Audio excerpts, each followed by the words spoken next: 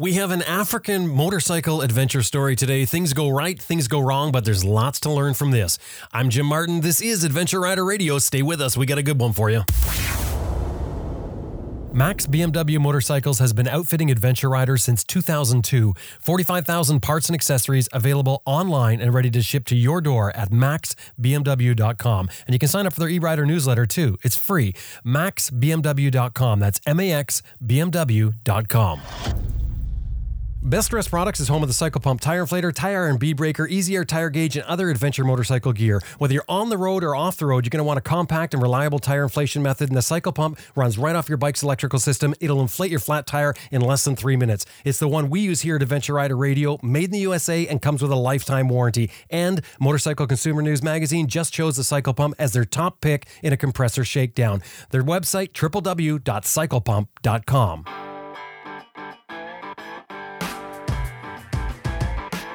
Hi, I'm Sam Manicum. Nick Sanders. Terry Borden. Sandy Borden. Jack Borden. Graham Field. Austin Vince. Jason Spafford. Lisa Murray. David Peterson. Rachel. Ed March. Glenn Hickstead. Dr. Gregory W. Fraser. Dave Barr. Michelle Lamphere. Tiffany Coates. Herbert Schwartz. Brett Tax. Zoe Cano. Nathan Millward. Graham Hoskins. Joe Russ. Jeremy Craker. Simon Thomas. Lisa Thomas. Simon Pavey. Grant Johnson. Robert Wicks. Seth Simon. Elizabeth Martin. Carol DeVal, and you're listening to Adventure Rider Radio. Green Chili Adventure Gear offers American-made, heavy-duty, innovative luggage systems for all types of motorcycles. Turn any dry bag into motorcycle luggage using their unique strapping system. And of course, Green Chili Adventure Gear is all tested in extreme weather and terrain to withstand the abuse of adventure riding. And that has gained them a top reputation for tough, reliable gear. www.greenchiliadv.com. That's www.greenchiliadv.com. The MotoBreeze chain oiler is powered by wind pressure that automatically adjusts for speed. No electrical or vacuum connections. It delivers oil to your chain with a felt pad that's mounted on your swing arm, which eliminates the problems of exposed nozzles near your sprockets. Get more miles from your chain and sprockets and forget about the messy spray oil. www.motobreeze.com. That's two I's in there. www.motobreeze.com.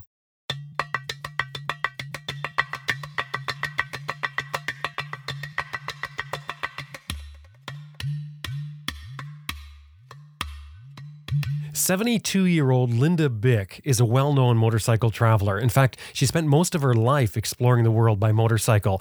And on this trip, she decided to go to Africa to explore the country of Uganda in East Africa. She has her ups and downs on this adventure, as you're going to hear, but no matter what happens, Linda always manages to keep a smile on her face and her spirits high.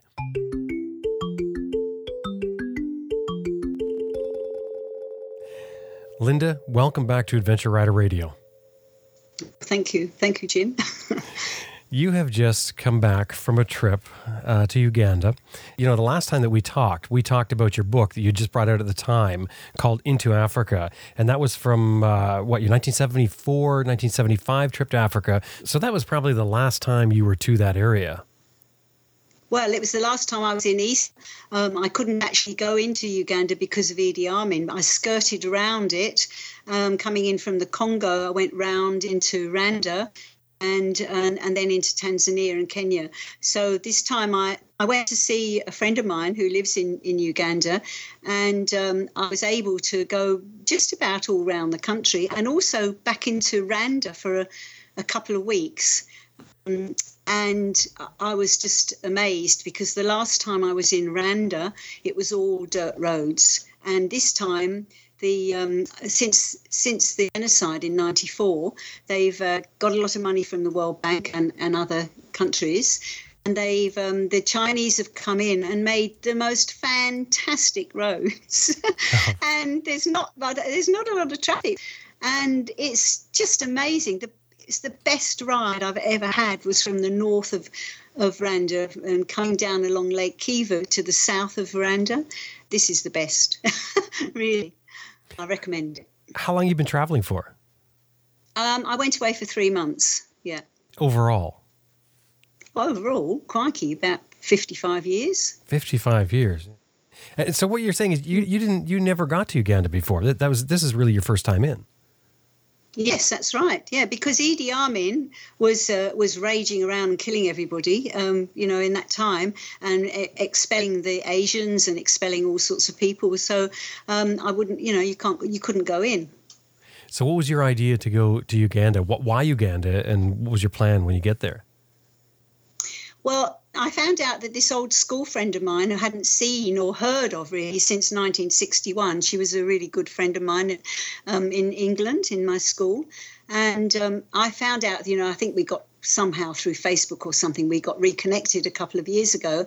And I heard that she had an NGO in Uganda, and she'd been there for about 16 years.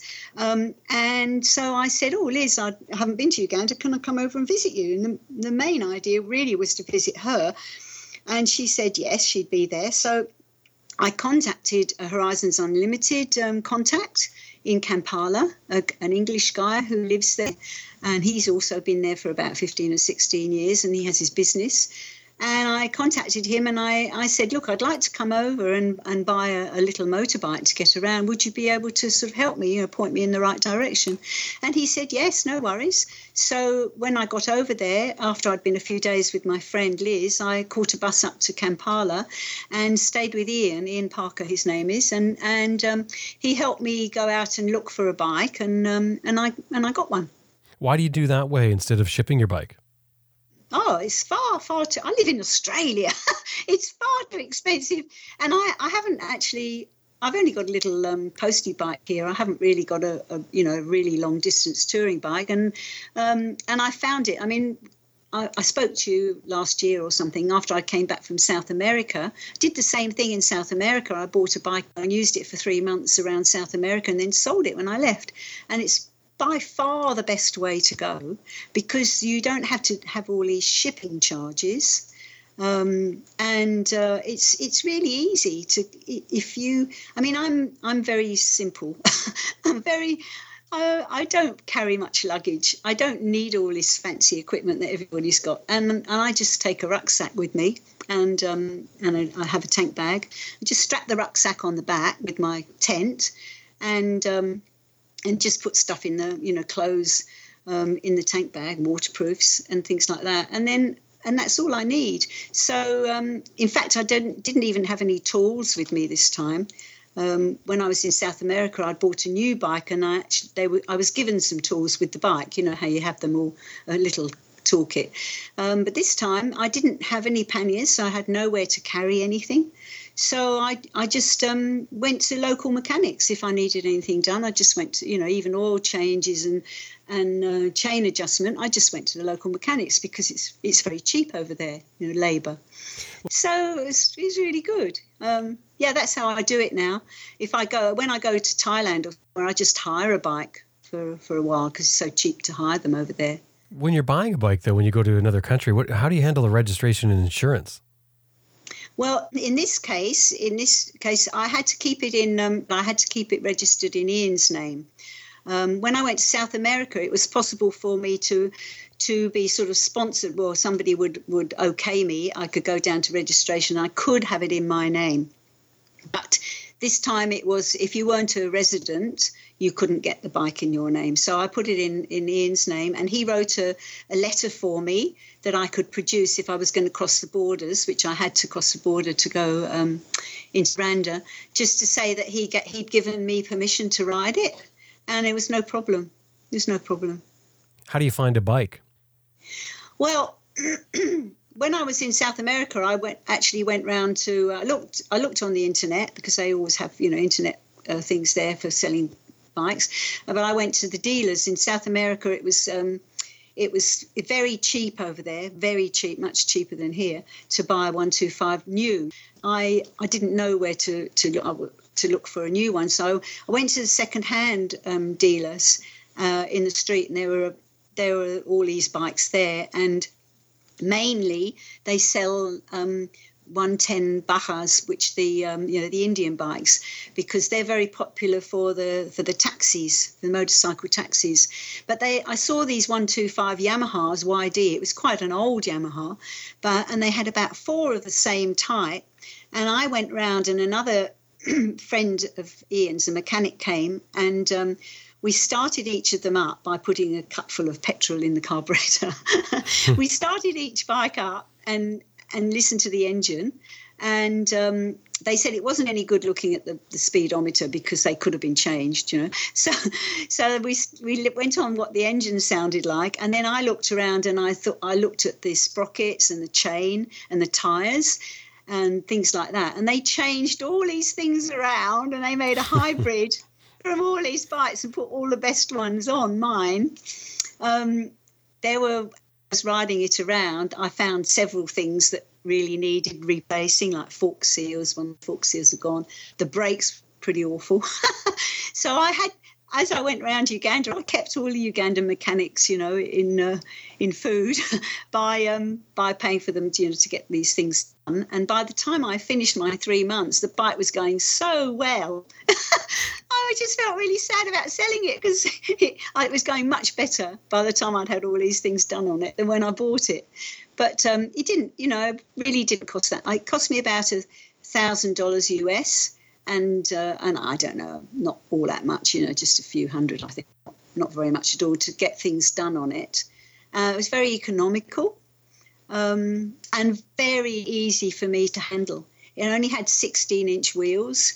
It had a single seat and a big rack at the back.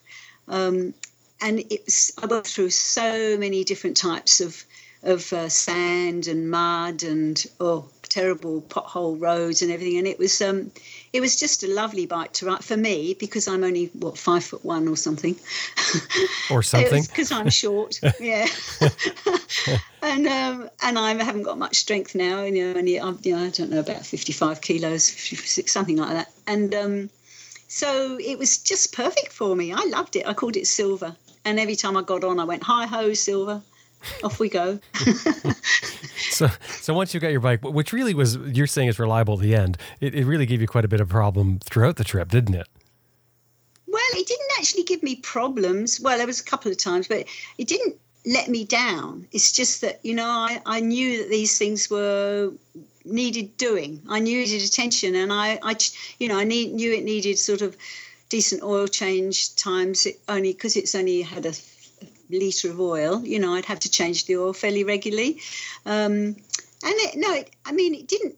There's only a couple of times where I thought I've got to take it to a mechanic, and I found I had such a laugh with the mechanics, you know, such a laugh because they couldn't believe this bike, and there was this old woman riding around by herself on this old motorbike. Old woman, Linda, you're not old. How old are you? I just turned 72 in Uganda. Yeah, 72. I mean, that's not old, is it? I mean, how it's old for them. I mean, I don't feel old, and I can travel forever. But they, you know, for somebody that was in the age of a grandmother to be riding a motorbike, there weren't many women. Well, I didn't see any women over there riding motorbikes, so it was very strange. Is that an advantage for me? Yeah, well, I mean, you know, you're saying because they see you as a grandmother sort of riding a motorcycle doing this adventure. Is that a door opener for you? I suppose it is, really, yeah. They were everybody was very open and friendly, and I think they are like that in Uganda anyway. But, yeah, it usually is because they look, you know, they're very surprised to see an older woman riding a bike, yeah. You get on your bike and you head off. You're riding alone. Yes. So nobody's traveling along with you or meeting up with you. You're sort of off on your own adventure. Where do you go? What's your plan?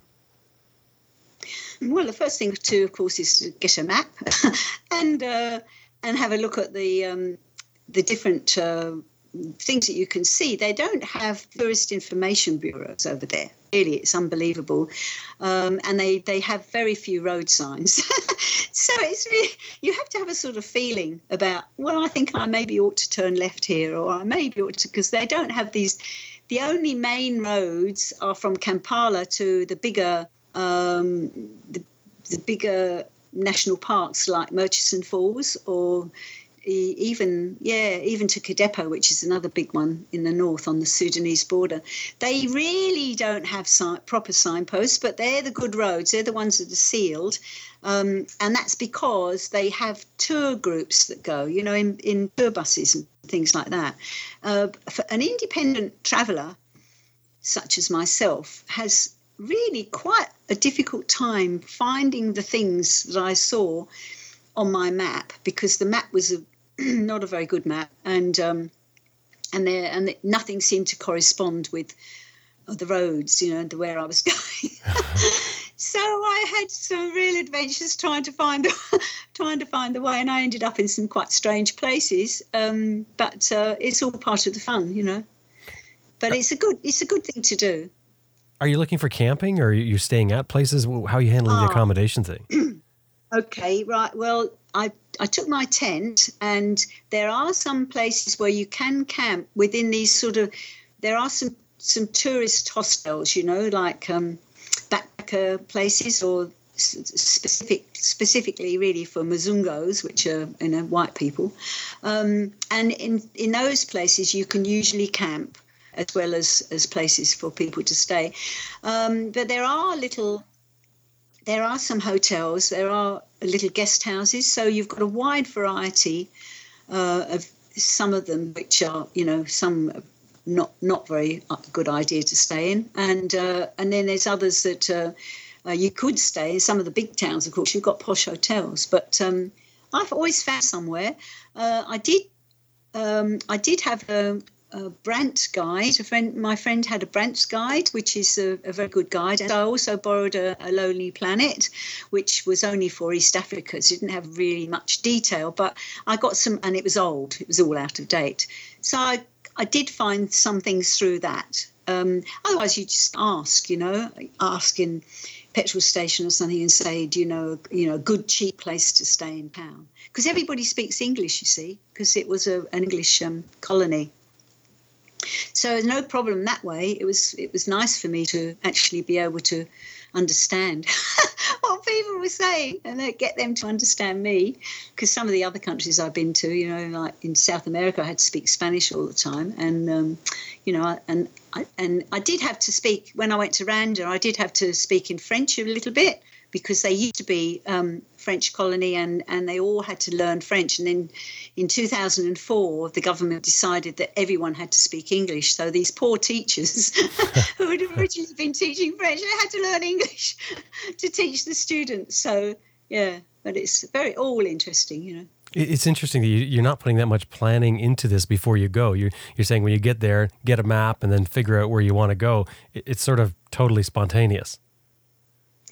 Well, that's the way I travel, Jim. That's what I did in South America, really. I got to Santiago, where there were some HU contacts in Santiago, and I just played by ear, And in South America, I really had an easy trip, because they're very up to date. They're very modern, and they've got good bikes, good roads, and people have got Facebook link-ups, and they have all these motorcycle clubs, especially women, over in South America, that I was invited to everybody's home the whole time. Just about every night I knew where I was going to be, but it's very, very different in Africa. I didn't really know where I was going to end up. I had an aim, but whether I was going to get there or not. So it was yes, it was hard work.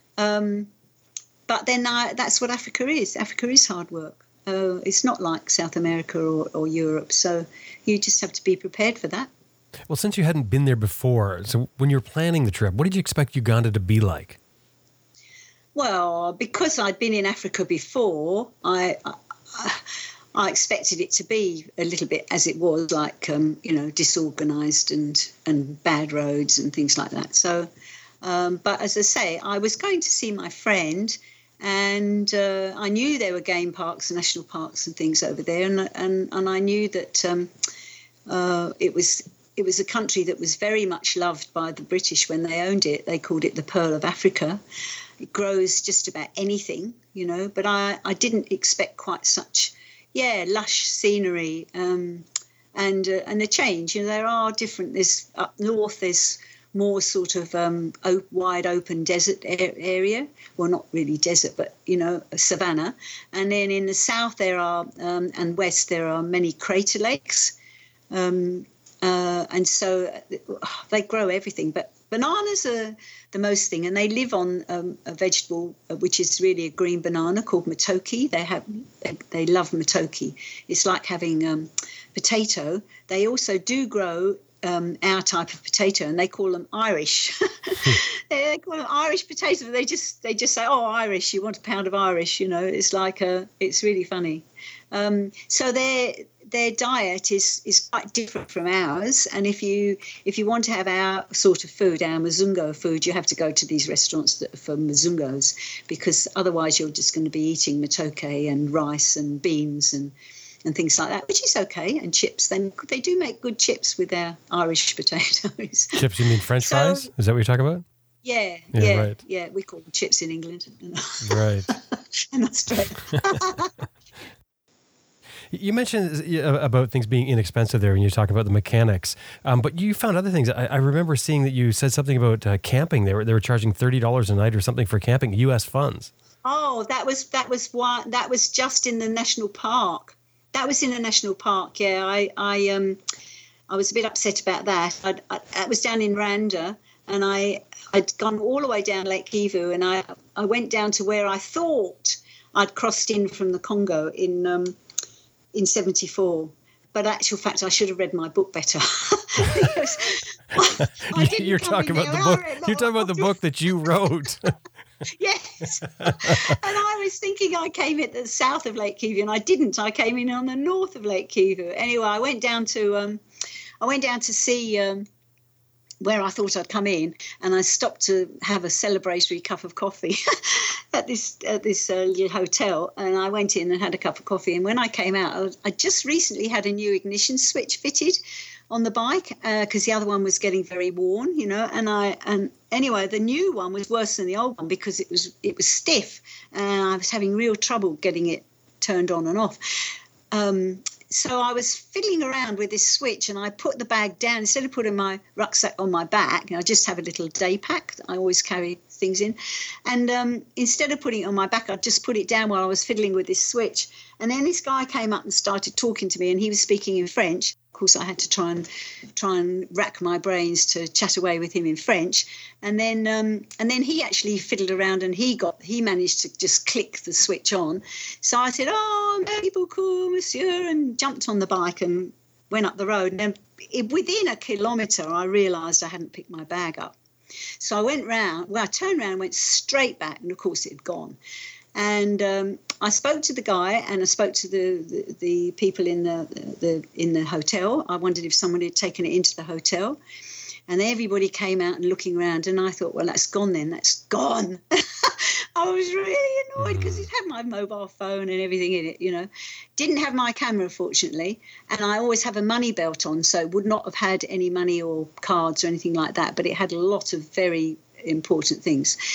So I jumped on the bike and I went up to this. I was on my way in the afternoon up to this national park, and I got to the national park sort of mid-afternoon, and I wanted to go in, and I knew it was going to cost me $50 to go on a walk in the national park. I was going to do that the next day, and I said, "Oh, I understand you've got a campsite here." And they said, "Yes, that'll be $30. And I went, "What? $30? You've got to be joking. I've got my own tent." And they said, "Well, that's good. It'll cost you an extra $10 if you if you didn't have your own tent." So I said, "I'm not staying here. Tell me where I can go and spend the night." So they said, "Well, you'll have to go back out of the park up the way I'd come, up this big long hill. You'll have to go about 20 kilometres, and there's a place on the left-hand side called such and such. I can't remember now. And there is a place you can stay there. It's only $15, which to me is exorbitant, by the way, because I'm not used to spending that sort of money. Anyway, I went rushing out of the park, feeling in a bad mood, and then and the roads, there's hardly any traffic on these roads. And this road was a really windy, uphill road coming up. So it was winding going down. And I'd only been going there for about, half a kilometre or something. And this huge, great truck came directly towards me. Big double-barrelled one, we call them road trains over here in Australia. Big, long truck. And he was coming straight at me. And I thought, oh, my God. And I pulled over to the side of the road. There was a big drop at the side of the road. Couldn't actually get off, the road like I do with normal other ones. And he pulled out, and he he missed me, but his back wheels, because it was a big long truck, the back wheels took a while to follow the front wheels. So I missed this truck by inches. And he actually stopped and he looked out of his cabin to see if I was okay. And I was cursing and swearing at him. You idiot, you're on the wrong. Anyway, then I pulled off. I was okay, and he went on. I realised I was actually on the wrong side of the road because they changed sides in Randa. They drive on the right, like in France. Yeah. They drive, and in Uganda they're on the left. And because I'd been in a bad mood and everything, I'd forgotten. So that was a very close shave, and I tell you, I did not forget after that. So that was I didn't pay $30 to camp, but normally it would only cost you between $8 to $10 at the most to stay in one of these camping sites. Yeah, not a lot. It's relatively an inexpensive country to travel in then. Yes, it is, and the petrol's about the same price as Australia. Actually, it's not very cheap, but it's not terribly expensive. And most of the little hotel thingies you'd be paying again about $8 to $10 to stay in a room or something. You might not always have running water or or a light, but it was okay. There was a bed, so it was fine. Kind of surprising the price of the park, though. I mean, even $50 for a walk the next day, $50 US. That seems like a lot of money for a country that doesn't have a lot of money, it seems. I mean, the locals wouldn't be going there. No, the locals don't have to pay that amount. Oh, I see. You'll find most countries are like that. In all the other countries I've been to, if you're a tourist, you pay the top whack. And you've got to remember, in actual fact, that they haven't got a lot of mineral wealth. There's a lot of diamonds and things in the Congo, but they haven't explored Uganda and Rwanda for a great deal of mineral wealth. So their main it's mainly agricultural. So they have to actually milk the tourists. Tourism is their biggest income. It's $50 a day in each national park. The Uganda Wildlife Authority, who run the parks, it's $50 a day. So the ones that I was in, I made sure I was only in there for 24 hours. Went rushing around to see as much as I could in 24 hours, and I was out, But they're worthwhile. The parks are incredible, though, aren't they? Oh, yeah. If you want to go and see the gorillas, it's going to cost you a lot more. In Uganda, to go and see the gorillas, it's about $800. In Rwanda, it's $1,500. Oh. Cheapest place is the Congo, which you would have to cross over into the Congo and get another visa, blah blah blah, and it's only cost you about $500. But that's to go on. The guides will take you on a walk out. I'm not quite sure how long it takes to find the gorillas, but a lot of people do it, and that's one of their main incomes. And I think I should say, because we went to Kidepo National Park in the north, where my friend used to live, her ex-husband, when they were there in the 70s, he ran that park in the north at Kidepo. And while we went up there to visit, and we went to talk to the head men of the Uganda Wildlife Authority, and they were saying that the reason they have to you have to ask a lot of money for these to go enter is because the animals, of course, don't know that there's a park boundary, and the animals wander outside the boundaries, and they go and they go into the areas where people are living and go into their crops. So they're destroying a lot of their crops. And the people obviously don't like that very much, and some of them try to go out and shoot the animals, or some of them. But what they're trying to do is get these people to have little guards within these communities, who will inform the national park when there's an animal problem. A national park can go out and get the animal, capture the animal, and take it back in. And they also want informers if anybody has has poached or has killed any animals, then they will be prosecuted. And what they're trying to do to help these people is give them money for health, giving them better health, facilities, and to give them better roads, because the roads out there are awful. So that they're spending money within those communities, because now with population explosion everywhere, there's far more people living closer to the parks. So you can understand really why they have to charge this sort of money. And then you don't want to avoid it, really. I mean, because it's going to something good. I mean, the conservation of the animals. I mean, that's fantastic. Yeah. I mean, that's good for everybody, whether you live there, whether you visit there or not. Yeah, exactly. And it is pretty spectacular to see.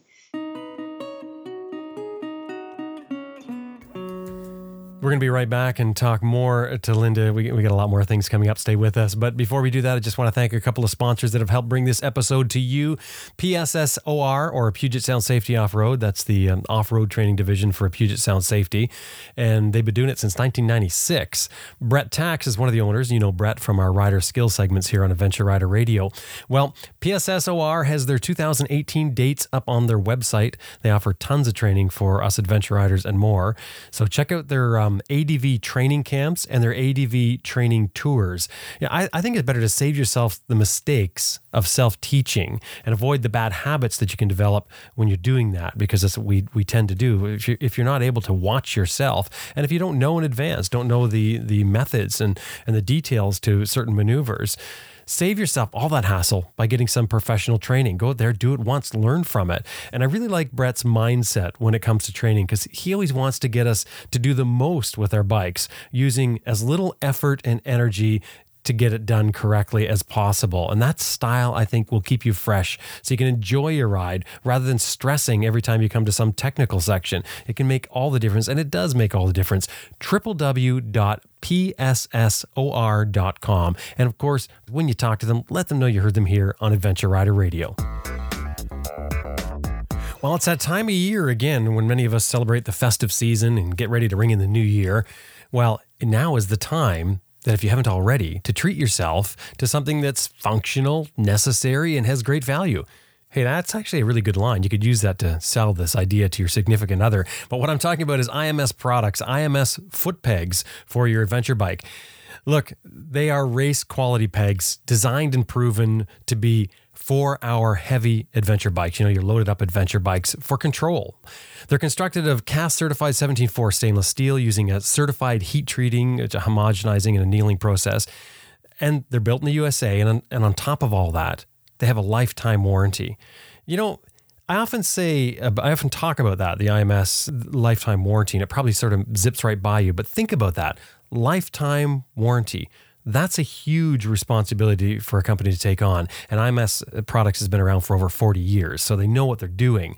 So to offer a lifetime warranty, that's a huge margin of safety for us customers. Hey, I ride with IMS pegs on my bike right now. I think they're great. They've made a huge difference for me for control and keeping my foot in place. www.imsproducts.com, and be sure to drop our name anytime you're emailing, or if you're going to buy the pegs, or even when you're speaking to them. Let them know that you heard it here on Adventure Rider Radio. www.imsproducts.com. But you said you're not really seeing you're not seeing individual travelers there. It's mainly groups that are going there? There are a few individual travelers, but most people will go in. Yeah, they'll go on tours. They go on this with these safari people. They've got these safari guides that take them out in 4-wheel drives and take them around the parks. So there's not so many. And I certainly didn't find any other motorcyclists at the time. But I mean, they must be there. They do go there, but I didn't come into contact with any other touring motorcyclists. You never found your bag again? I guess everything you lost is gone. Oh, no, it's gone. And then just the last week I lost my camera with all my photos on it. I'm trying to get them back from Facebook now, which of course means they're not such high quality, but at least I had put them up on Facebook. Jim, I'm used to this. I lose things all around the world, so I'm used to it. Well, you also lost. How many pairs of glasses did you take with you? Oh yes, I lost 4 pairs of glasses as well because I had 3 pairs in my bag. I had my night driving glasses, my reading glasses, and a spare set of reading glasses. And then I thought, oh, thank goodness, I've still got my tinted riding glasses, prescription riding glasses, sunglasses, which I've had for years. And I was waiting for a guy in a cafe in Randa one night, and I was sitting there just reading and having a cup of coffee, and then when he turned up, he said, "Oh, well, we better go now before it gets dark." I said, "I've lost my night glasses, so I can't ride after." And I went to pick up these glasses, and they had completely disappeared. Completely. I don't know what happened. So, I've lost 4 pairs on this trip. And the OPSM here are going to be very happy because I've got to get all these glasses back. We chuckle about it. Maybe, Linda, what you should do is just not take anything with you anymore, and then you're not going to lose anything. I felt really relieved at the end. I thought, I haven't got anything left to lose now. You lost your phone, I don't have to worry about anything. Your camera, your glasses. I mean, you just left with yourself. You even left your bike there. Yeah. That's what my friend said on Facebook. Come back before you lose yourself. But overall, the trip was well worth it, regardless of what you lost. I can tell by the sound of your voice.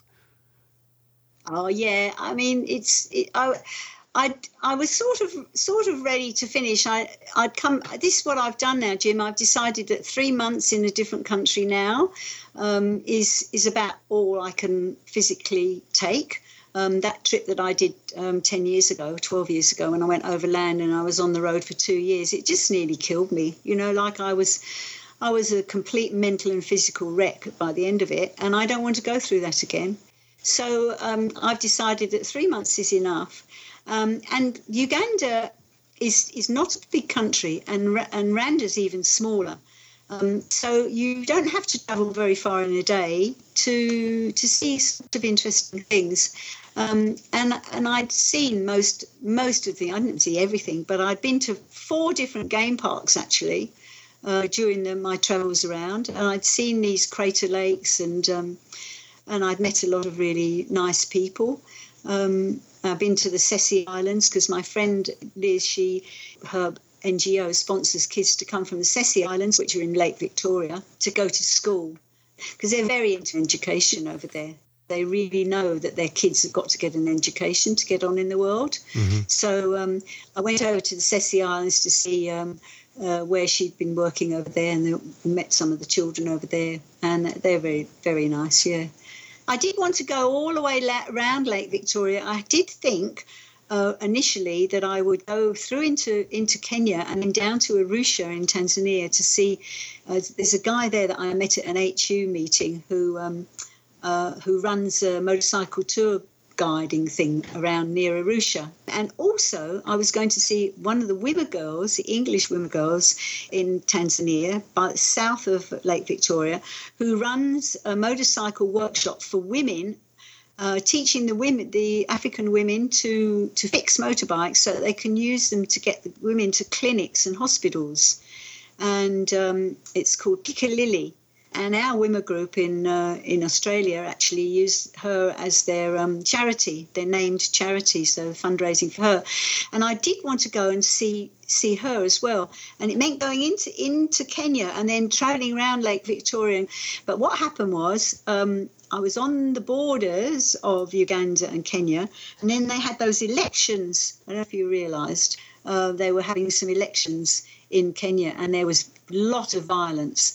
And the town that I would have to go through en route, Kisumu, was a hot spot. They were actually having riots and burning tyres and things like that. And people I was staying with in Mbali on the border said, don't go. Well, I might have risked it anyway, but it's turned out that my friend in Masaka had got some time off so that I could go with her and her friend, her African friend, to go to Kidepo National Park in her van. So it just happened at that time. So I thought, well, okay. And it turned out that Talib wasn't in Arusha anyway. He was in Australia at the time. So I thought, well, I'll just miss that one out. And I didn't. And to get around to go and see see this girl, Piccalilli, was to the other way. It was much more difficult to come in from the western side. So I didn't get there. But most of the things I wanted to see, I saw. And, if I'd, had another couple of months and there weren't riots going on, I would have done it. Lake Victoria is huge, too. Yes, it's huge. It's huge. Because it's in Uganda, Kenya, and Tanzania, isn't it? And to get around, what's the mileage to go around the lake? I don't know how far it is around. I know it's a long way. And there used to be ferries that went across and connected some of the different countries. But apparently there aren't. I was talking to an English guy when I was up in Murchison Falls, and he said he tried to do it recently to get across from Tanzania, I think, back into Uganda, and he couldn't. They've cancelled a lot of these ferries. So it would take a long time to get round it. It's the roads up in Uganda, the roads that go around Lake Victoria, they're pretty straightforward. But once you get down past the south of Kenya and then into Tanzania, it's very tricky. They're not great connections. You'd have to do a lot of different, back roads, and I don't know how good they are now.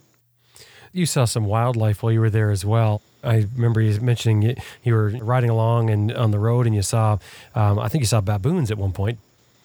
Yes, I was going through on the Queen Elizabeth National Park, and I saw all these baboons, and I thought, oh, crikey, because they're big, and there was a whole sort of gang of them. And I fortunately, they were going the same direction as me, so I was sort of creeping up behind them, and I managed to stop and quickly take a photo from behind. And then I sort of very carefully sort of overtook them, and I was a bit worried because if they jumped up at the bike, would have had me off. No worries. And then I saw an elephant a bit later on, and when I was there in 1974, I had a bit of an experience with a wild elephant, and I wondered whether I ought to stop and take a photo. Fortunately, this time, because I got a zoom, and my camera in 1974 didn't have a zoom, but this camera had a zoom, so I was quite away from it, and I could get a decent photo. I stopped and took that. And then, I have got quite a lot of, if I can get them off Facebook, I have got quite a lot of really nice photos of zebra and different sort of deer and warthogs and buffalo and things like that, yeah. I've got some quite nice photos of animals. Linda, how much did the entire trip end up costing you? I honestly don't know. I'm not very good at keeping count of things.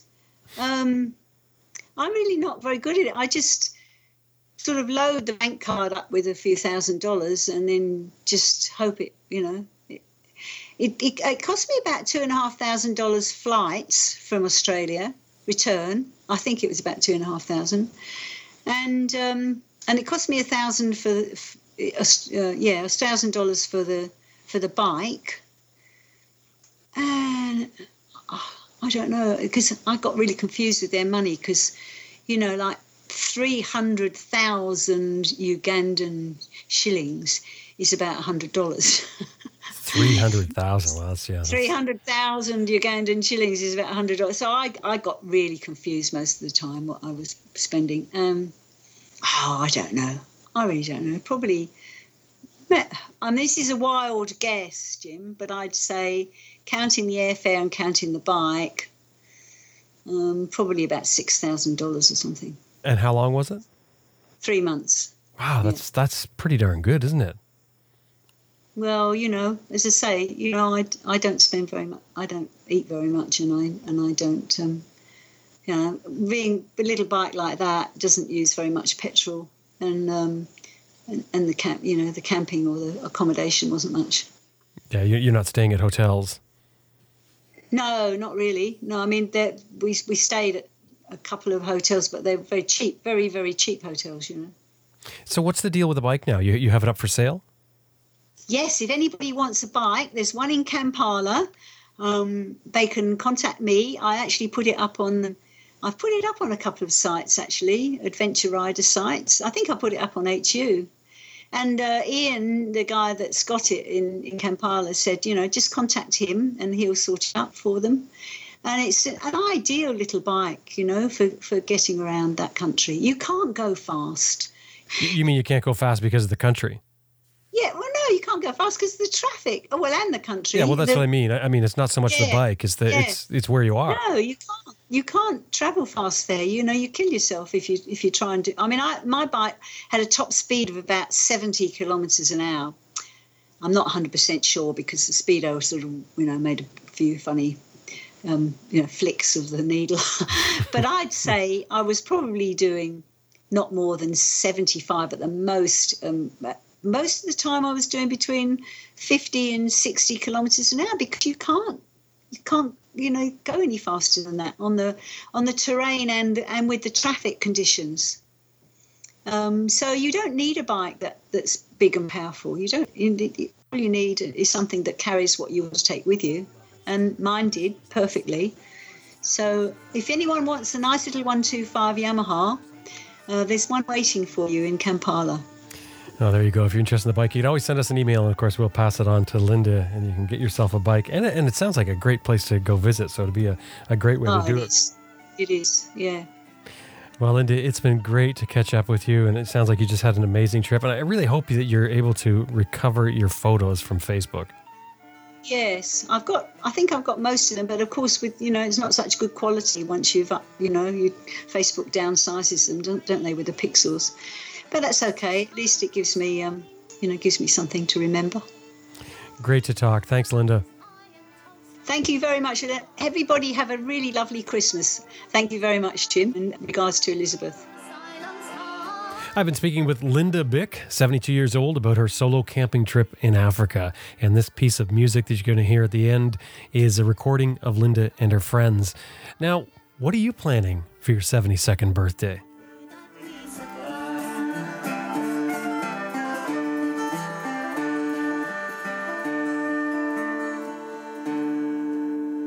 I just want to remind you that this episode was made possible for you today in part by Max BMW Motorcycles at www.maxbmw.com, Best Rest Products at www.cyclepump.com, Green Chili Adventure Gear at www.greenchiliadv.com, and MotoBreeze Chain Oilers, www.motobreeze.com.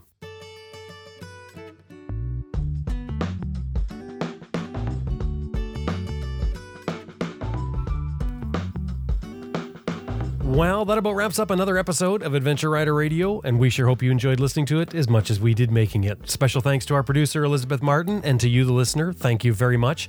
If you like what you're hearing, you want to hear more, drop by the website, www.adventureriderradio.com. You can listen to all of our episodes for free. You can also listen to our other show, ARR Raw, the once-a-month roundtable talks that we do, all available on the website, and of course, anywhere that podcasts are downloaded. Also, if you want to help support the show is built on a model of advertising and listener support to make the whole thing work, and it's been going great. So we would appreciate if you drop by the website and click on the support button. There's many ways to do it. Anything $10 or more is going to get you a sticker sent back at you. Anything $50 or more is going to get you a mention on the show. My name's Jim Martin. Now it's time to get out there and ride your bike. See you next week.